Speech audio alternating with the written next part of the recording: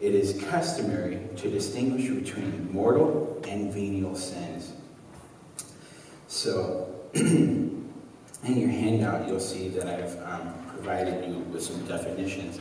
I'm going to read from paragraph 1472 from the Catechism, and it will kind of give us an outline of the distinction between eternal punishments and temporal punishments, and those become relevant as we understand what exactly purgatory is accomplishing. Paragraph 1472. To understand this doctrine and practice of the Church, it is necessary to understand that sin has a double consequence. Grave sin deprives us of communion with God, and therefore makes us incapable of eternal life, the privation of which is called the eternal punishment of sin.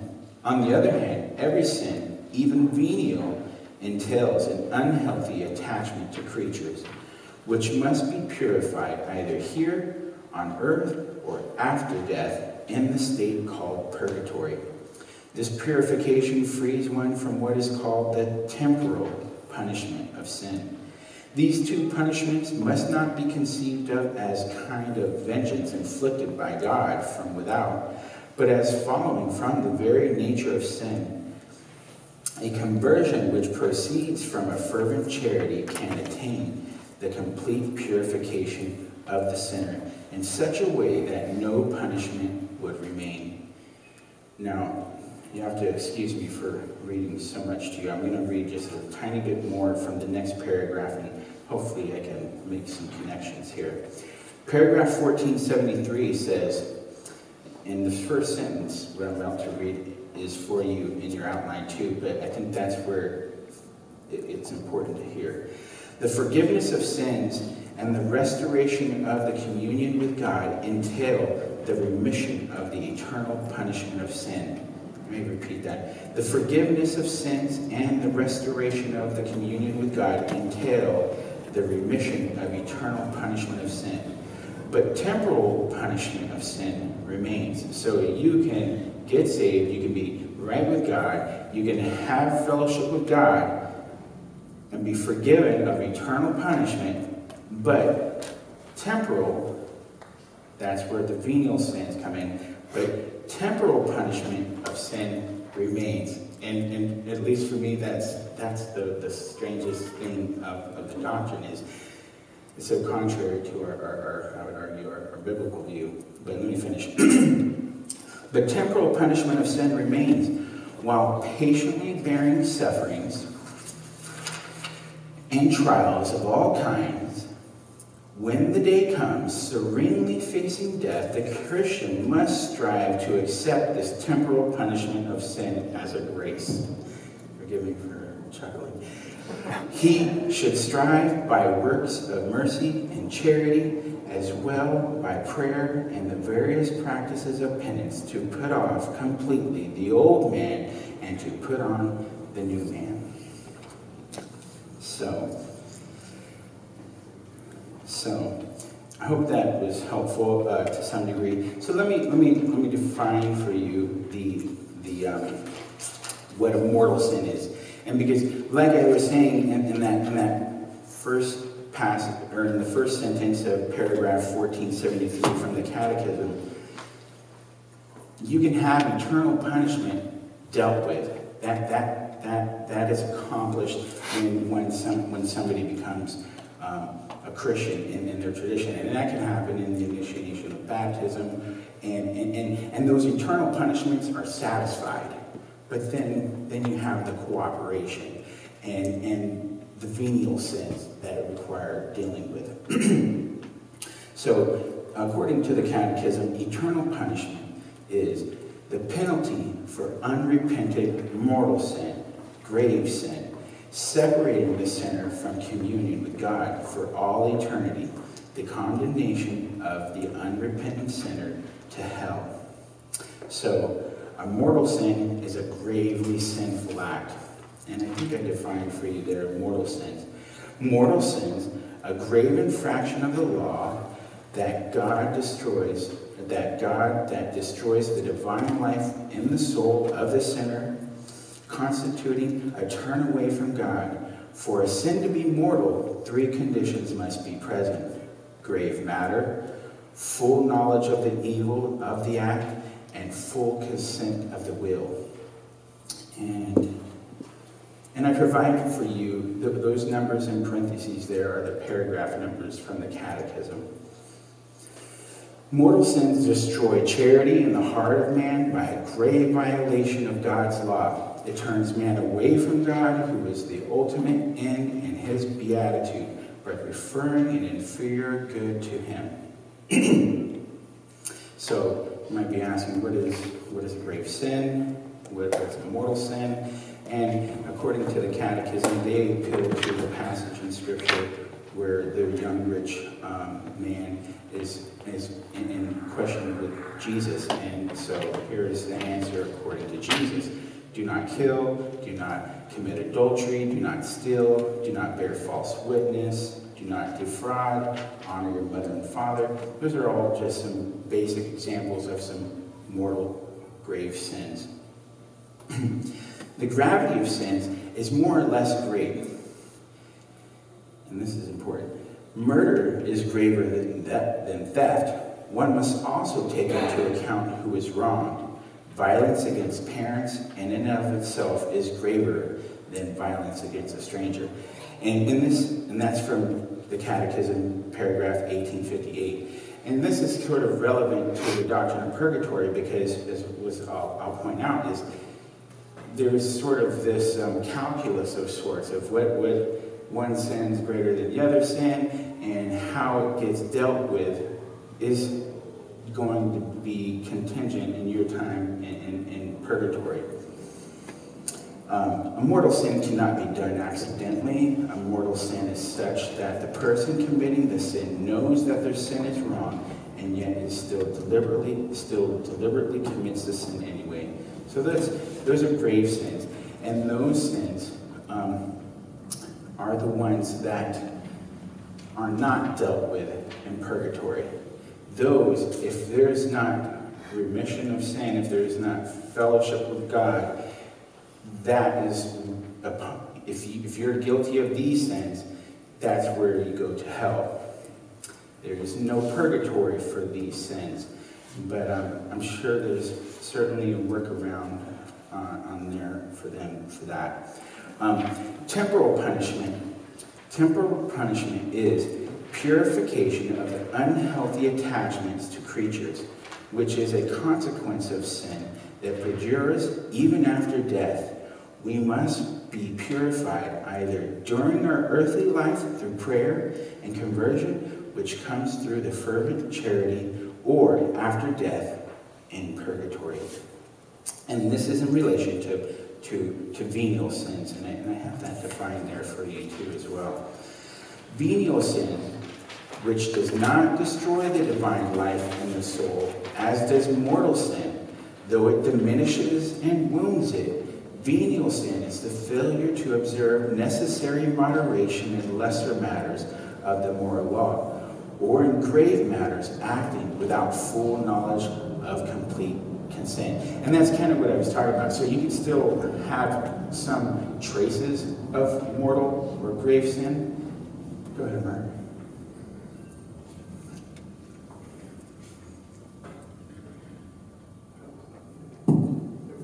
I was just going to say that to understand the whole Catholic system, you have to go all the way back to baptism. Sure. The saying there is it's ex opere operata, which means it saves you. But then it leaks out. Okay? So then you have to go to confession. When you were talking about mortal sins, for them, salvation is a very works-oriented process where baptism saves you, but now I got to do works. I got to do contrition. I got to say my rosaries. I got to go to confession. All these things are ways of plugging the holes, including mortal sins. But it's I just want to say there is a way. Right. And they give lost rights too. So. Sure, indeed. And that's where, like, even at the latter half of that definition of venial sins, you almost make, it says here, venial sin is a failure to observe necessary moderation in the lesser matters of the moral law, or in grave matters. So, I mean, you know, you can all think of examples of the list that I gave that can be pardonable. Or when you have this calculus, and it's so subjective, you can probably find somebody to find some mercy on you who might be able to turn that grave sin into something not as significant as, you know, something worthy of eternal punishments, and it yet be a venial sin. At least in my mind, that sounds like. I mean, you know, people in good faith or in good practice in the Catholic Church that might have had a divorce, or, you know, and you have annulments. So I mean, they've got ways around this that benefit them, or at least try and bolster their view. So. You know, Richard, the easiest way around it, if you were rich merchant and nobility, you just give the indulgences to the church. Yeah, and that's a very fascinating subject that I didn't really get into, but there's no doubt in medieval times that this practice or this doctrine really was subservient to the abuses in the church, and it really gave birth to. That was the number one issue that got more moved. And rightly so. I got here, venial sin does not deprive the sinner of sanctifying grace, friendship with God, charity, and consequently happiness. And here we have a citation in the Catechism from Augustine. While he is in the flesh, man cannot help but have at least some light sins. But do not despise these sins which we call light. If you take them light when you weigh them, tremble when you count them. A number of light objects make a great mass. A number of drops fills a river. A number of grain makes a heap. What then is our hope? Above all, confession. Now, had I done some more study, the catechism ends with an ellipsis, and I was that close to going to look it up. I didn't, though. It makes you want to know. I'm kind of curious what he had to say in mind. But again, I don't think you have proof of purgatory here, but you have just language talking about dealing with venial sins in a manner that's distinguished from mortal sins. And that may or may not be Augustine's intent here, but that's what he's being utilized here in citing him in the Catechism. These two punishments are unique, and that's what makes, you know, the doctrine of purgatory where it becomes relevant. And if you read that passage there, I provided the definition expiation there, and I thought that was, you know, that is the process in which, you know, atonement is accomplished, and I'll read that to help me, which is provided for you. The act of redemption and atonement for sin, which Christ won for us by the pouring out of his blood on the cross, by his obedient love, even to the end. And how they stopped right there, we can say amen, but they didn't stop there. The expiation of sins continues in the mystical body of Christ and the communion of saints by the joining our human acts of atonement to the redemptive action of Christ, both in this life and in purgatory. And so that's kind of talking about what Mark was alluding to, that, you know, how would you like to come alongside God and achieve, you know, cooperate in your salvation? I mean, you know, at least to me, that sounds blasphemous. It's offensive. But to the card-carrying Catholic, that's like, sign me up. Or at least you have to. Again, I shared that personal experience at my wife's funeral, or my wife's grandmother's funeral. Not a lot of people find this very comforting. which I can't knock them. However, if you sit down with Aunt Mary, who's this conservative, you're going to have somebody sign on to this, and at least you got to respect that they're being consistent, and we're going to disagree, and we're going to disagree strongly. So,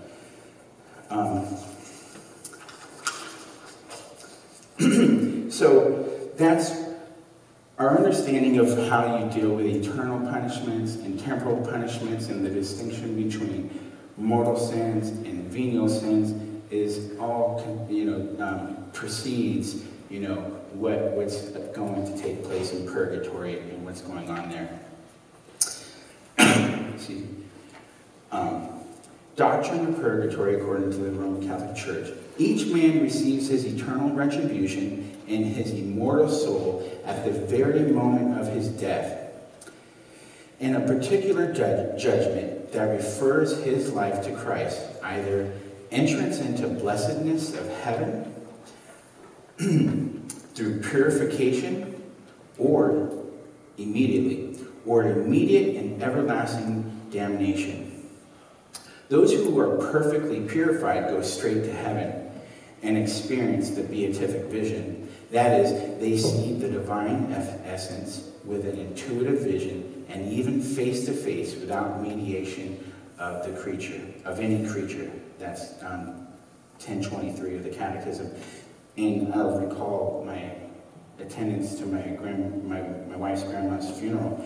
That's the whole purpose of the funeral mass, because you don't go and offer up a sacrifice to God if the person in the box is going straight to heaven. It would be pointless, because there's venial sins remaining. That's why we're here. You offer masses, indulgences, you can act of penance. All of these things are going to, in some respect, help her shorten her time in purgatory. And so,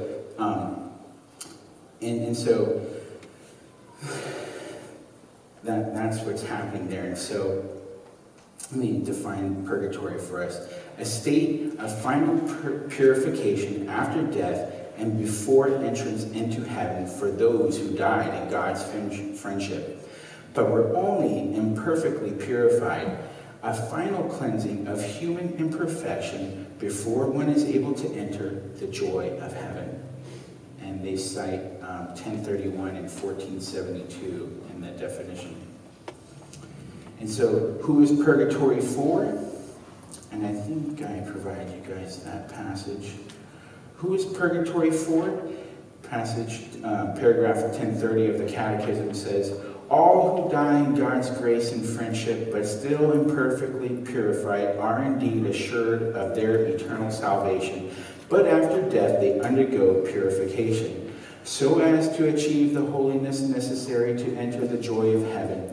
Paragraph 1031. The Church gives the name purgatory to this final purification of the elect, which is entirely different from the punishment of the damned.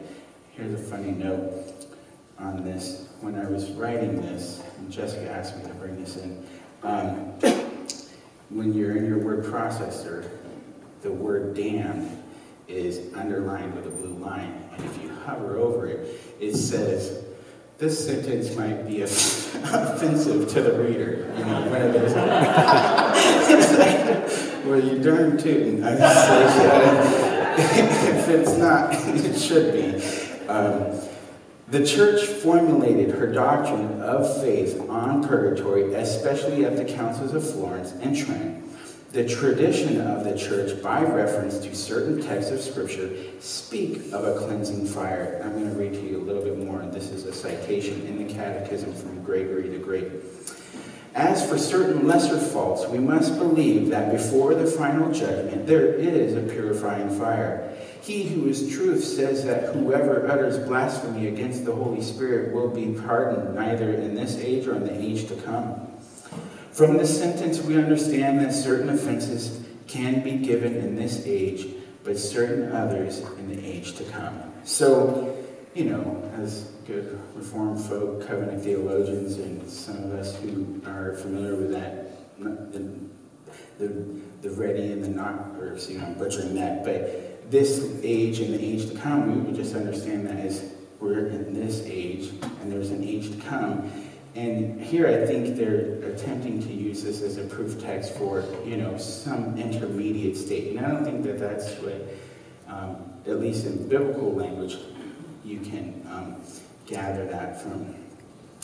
1032, this teaching is also based on the practice of prayer for the dead, already mentioned in sacred scripture. Therefore, Judas Maccabeus made atonement for the dead, that they might be delivered from their sin. From the beginning, the church has honored the memory of the dead and offered prayers and suffrage for them. Above all, the Eucharistic sacrifice, so that thus purified, they may attain the beatific vision of God. The church also commends almsgiving, indulgences, and works for penance undertaken on behalf of the dead. And then they cite a passage from Job, where his sons were purified and their father's sacrifice. Why would we doubt that our offerings for the dead bring them some consolation? Let us not hesitate to help those who have died and offer our prayers for them. So, you get to help God. This is their view. They're participating in their salvation, and you get to take time off for those that you love. And you have these conversations with the devout Catholic. They find it offensive that you find their view offensive, and so it's a tough conversation to have, because here they're coming at it like, hey, look, I'm helping Grandma, and then I just want to say, Jesus did it all. Jesus paid it all. And it's like, ultimately, what I think what we'll take away from this view is like, their Jesus is impotent. He's not all powerful. He isn't able to accomplish what he set out to do, because he needed you, and he needed me, and he needs his help. And so the church formulated her doctrine of faith on purgatory, especially at the councils of Florence and Trent. The traditions of the church by reference to certain texts of scripture. I read that already, excuse me. Prayers for the dead are appealed to, so I made allusions to that. This is our view. Here are some thoughts out loud. The length of their stay in purgatory is not known. It could be 10 years, it could be 1,000 years. The duration, as well as the intensity of the suffering, varies according to the degree of purification needed. So again, that calculus of the types of sin will get remedied accordingly. That's why there's no telling how long somebody gets. In my experience at the most recent funeral I went to, that's why you never stop praying for the dead. You just, there's no clock that says stop. It's pray on.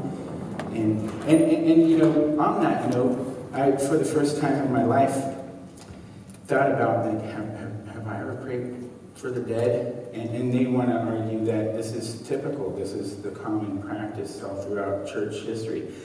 And I found myself like, I could see where you might have prayed for the dead. I sat in that funeral that morning going, dear God, I so pray and hope that whatever that woman believed was the most prominent thing in the whole world, that she believed that her salvation was completely and dependent upon Christ.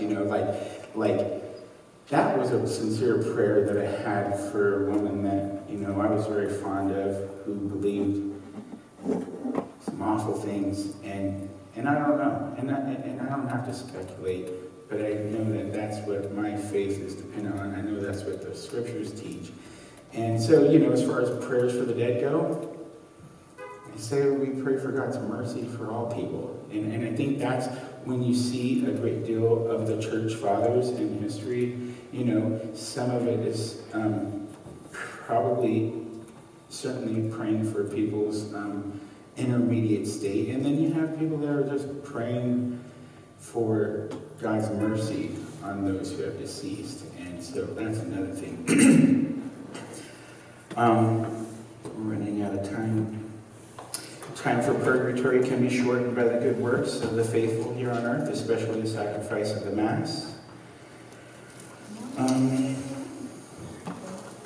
I wanted to end, I guess, I'll skip ahead just a hair. Is purgatory a particular place rather than a state, or a state rather than a particular place? Are the pains of purgatory due to fire? Are the pains those which arise from the consciousness that of having offended God? What are the severity and duration of those pains?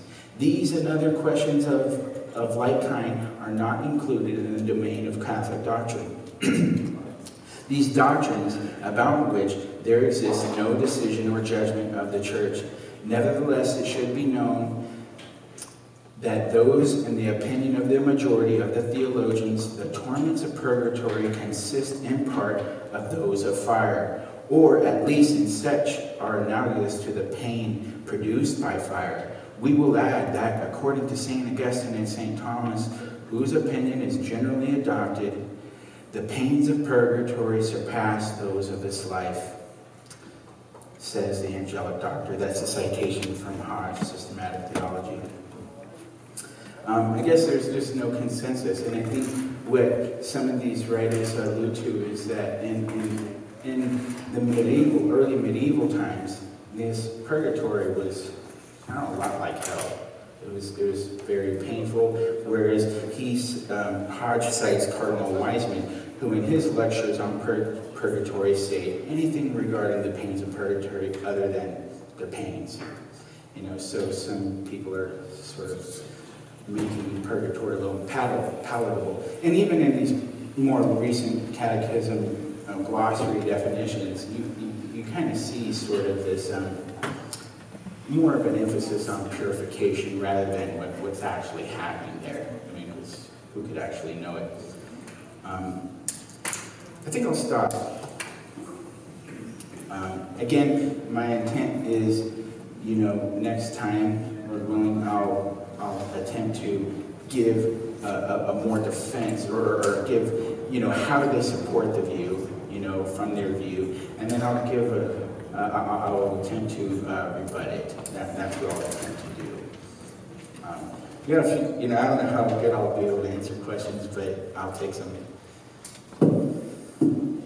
I just want to say I appreciate the context you gave us, the doctrine. You said, forgive me for going off script, but I think that actually made the class.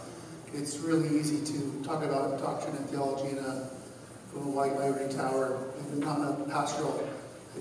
I'm from a Catholic family. I go back and I mass with my family a lot. The pastoral element is hard because my family aren't so devout in knowing the doctrine or probably hearing what the church doctrine is. And so there's no point in me quoting catechism to someone. I need to deal with the individual in front of me. But then, weddings and funerals, when is the time to have those discussions? Those are hard. I pray for wisdom because I don't know if there's a right answer. Thank you. Yeah, just to share a little personal, I shared with Rick a few weeks ago, that night after our funeral, it was a pleasant one. We were sitting around the fire, having a nice time, celebrating Grandma, and this subject was it was being discussed, and it didn't end well, and so this conversation isn't easy to have, and but you gotta have it. If we're gonna have a view, we have to be able to communicate that.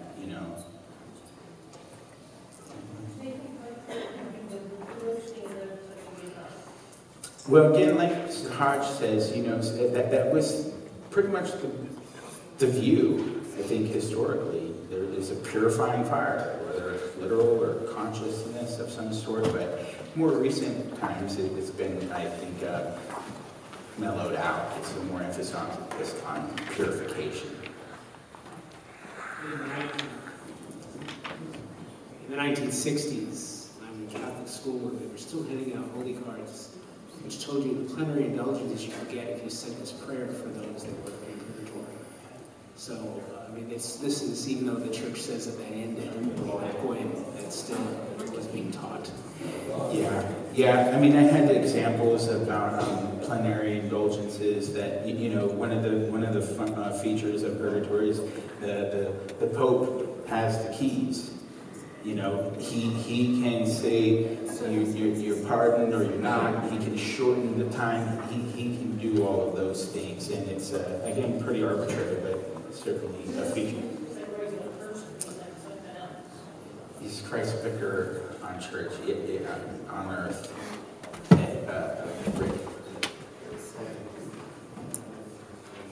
It's already on.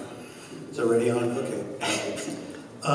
So growing up Catholic, I think in light of this discussion, I think the main point here is, you know, all this is theology and, you know, what purgatory is all about. But, you know, as a Catholic person practices their form of faith, you might say, is confession is a critical item here for them, because confession is considered a sacrament as well.